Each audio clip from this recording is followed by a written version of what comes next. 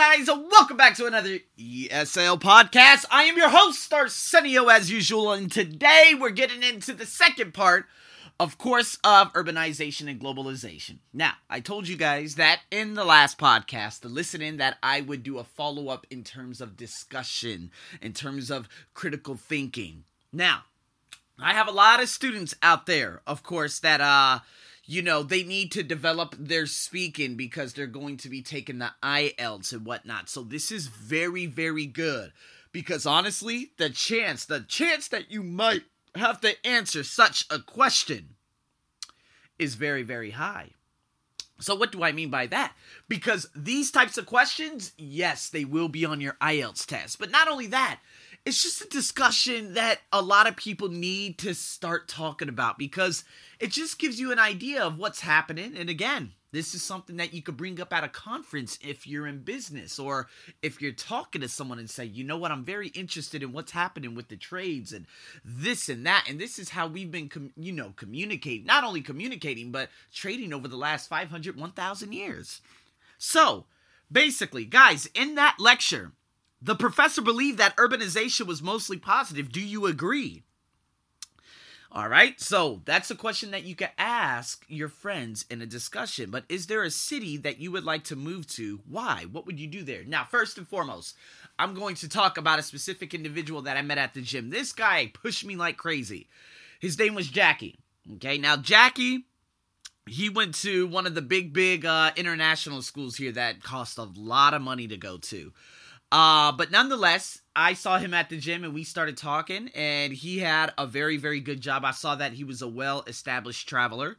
And next thing you know, he came into the gym one day, sometime in December. He said, "Hey, Arsenio, I'm leaving." I said, "Where are you going?" He said, "I'm going to Singapore." I said, "Why?" "I'm going to work at Google." I said, "Oh my God, this guy got a job at fucking Google." I was like, how'd you get that? He's like, "They contacted me." And I said, oh my goodness. So when you shift from the likes of a Bangkok to Singapore, is it an easy transition? Now, would you like to move to a big city, depending on where you're living at? Now, I've been looking, and it's very funny because with this discussion, I've been looking at a number of different places, okay, that have been listening to me in this podcast for quite some time, and a lot of newcomers that have come on as of late.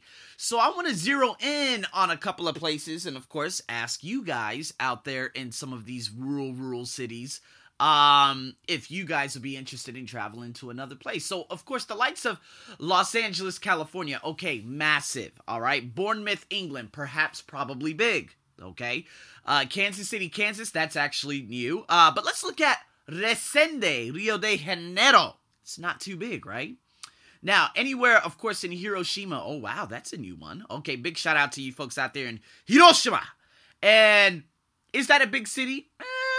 Perhaps. But now let's go into the very, very small. Let's go to the oh my God, I can't even spell it. Morelos. Okay, that's out there in Mexico.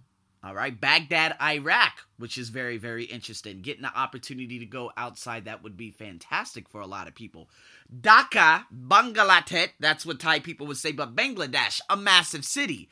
But if we go to small places such as, Finland, Helsinki's kind of, it's all right. But you guys understand what I'm saying. Salt Lake City, that's also another a big city. But damn it, I'm trying to look for something. You know what? There are just so many new cities. I don't know what's going on. Okay, how about Porto Alegre? Okay, folks out there.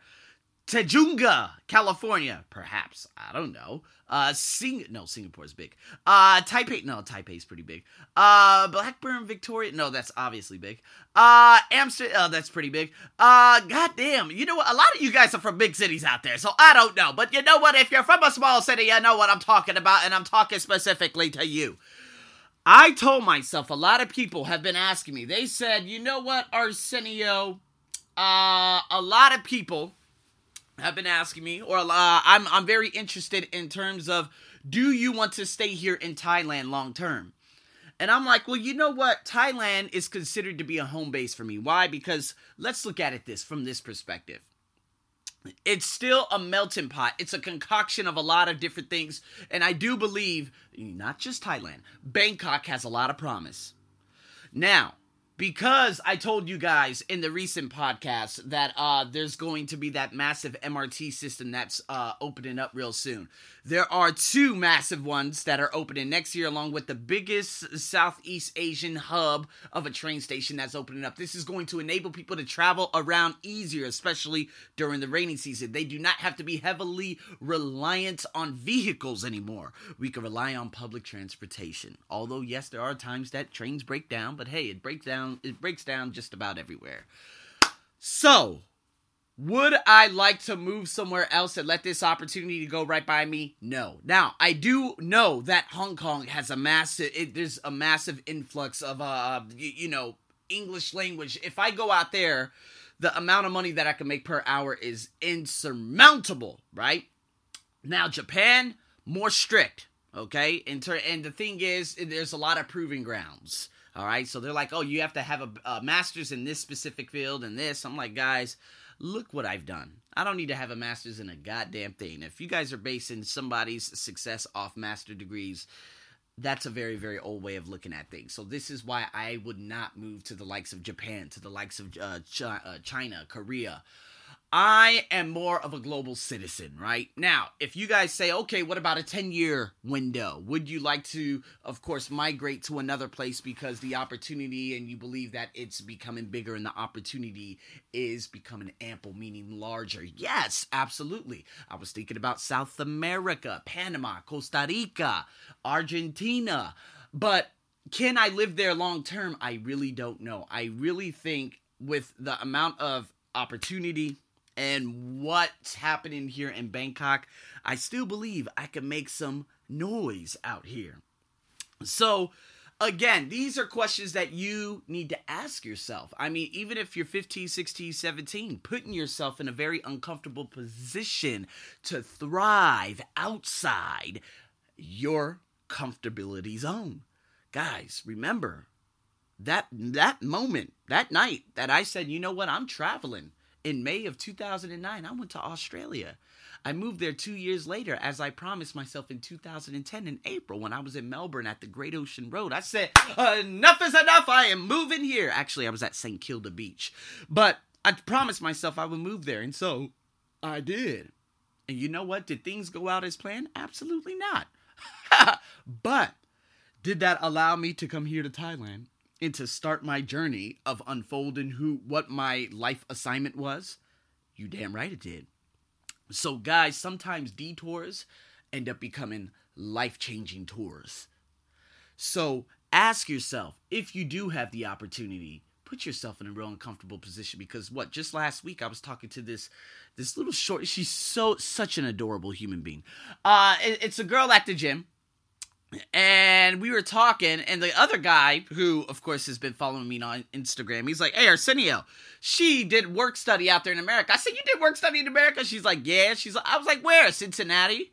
And you know what? I like throwing out gambits because sometimes women, of course, they are predisposed to different types of people based on skin complexion. So I said, oh, so you around the black boys, huh? And she's like, yeah. I was like, you like them black boys? She's like, yeah. I was like, oh, I started dancing right there. Anyways, it's all jokes. But anyways, it's such, this right here, and going to places that are very diverse is going to open your mind. This is what globalization is. And this is some of my subtopics down here. So think about the ideas and discuss these. What effects of global trade, all right, do these have? And urbanization. Can you think of any more effects? So I'll give you one. More foreign goods are available?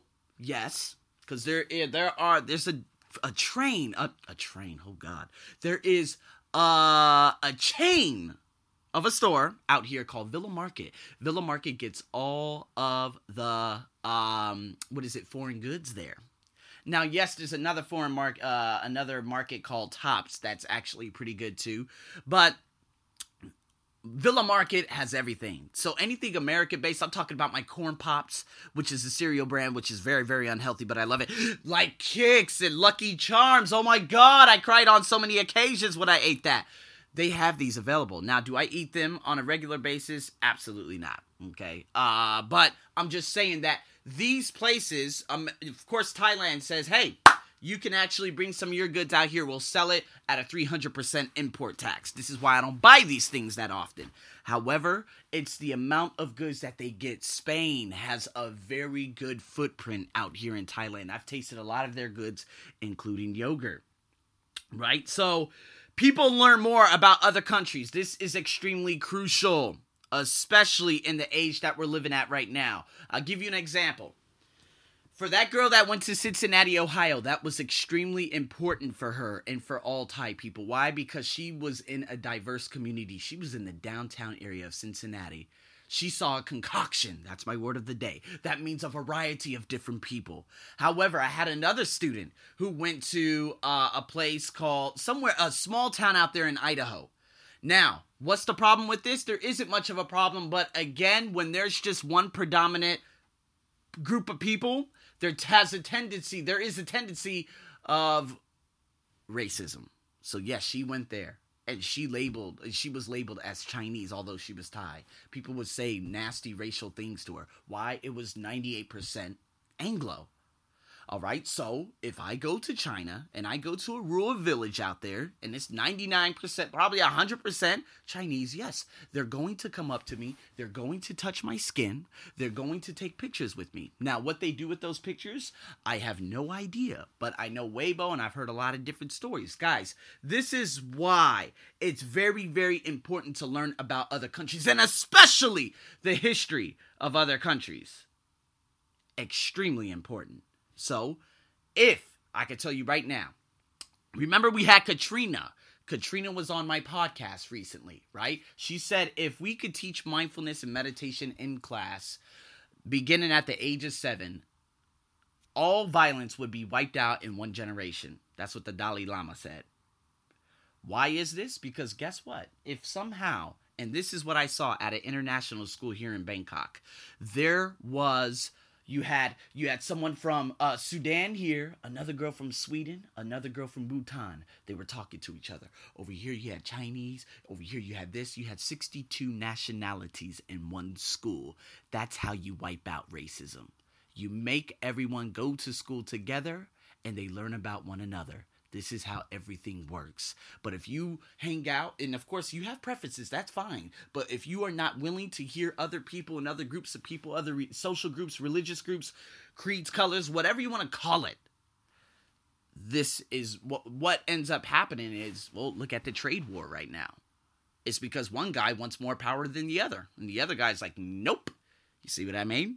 So, again, the ideas and the values begin to change. And yes, does money go from rural areas around the world?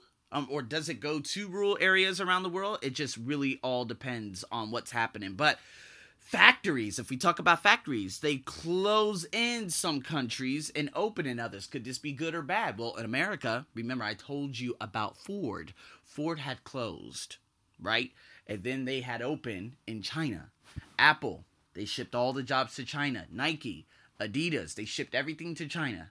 Now, that's very good for Chinese people because they go from rural villages to these companies. But then you hear about the negligence in terms of the employees not getting sleep and having to work 20-hour shifts. This has increasingly become a problem. Now, a lot of people would say, well, that's not Apple's fault. Well, it's still under Apple's umbrella, and they're still creating the iPhone for just about everyone on the planet. So, yes, it is the company that is in charge of them out there in China, but at the same token, we cannot forget that the company's brand name is Apple. So guys, again, very, very important stuff to actually ask. And you know what? I'll give you a real good question that you could do a free writing topic on right now. If everyone in the world knew the same language, would violence cease to exist?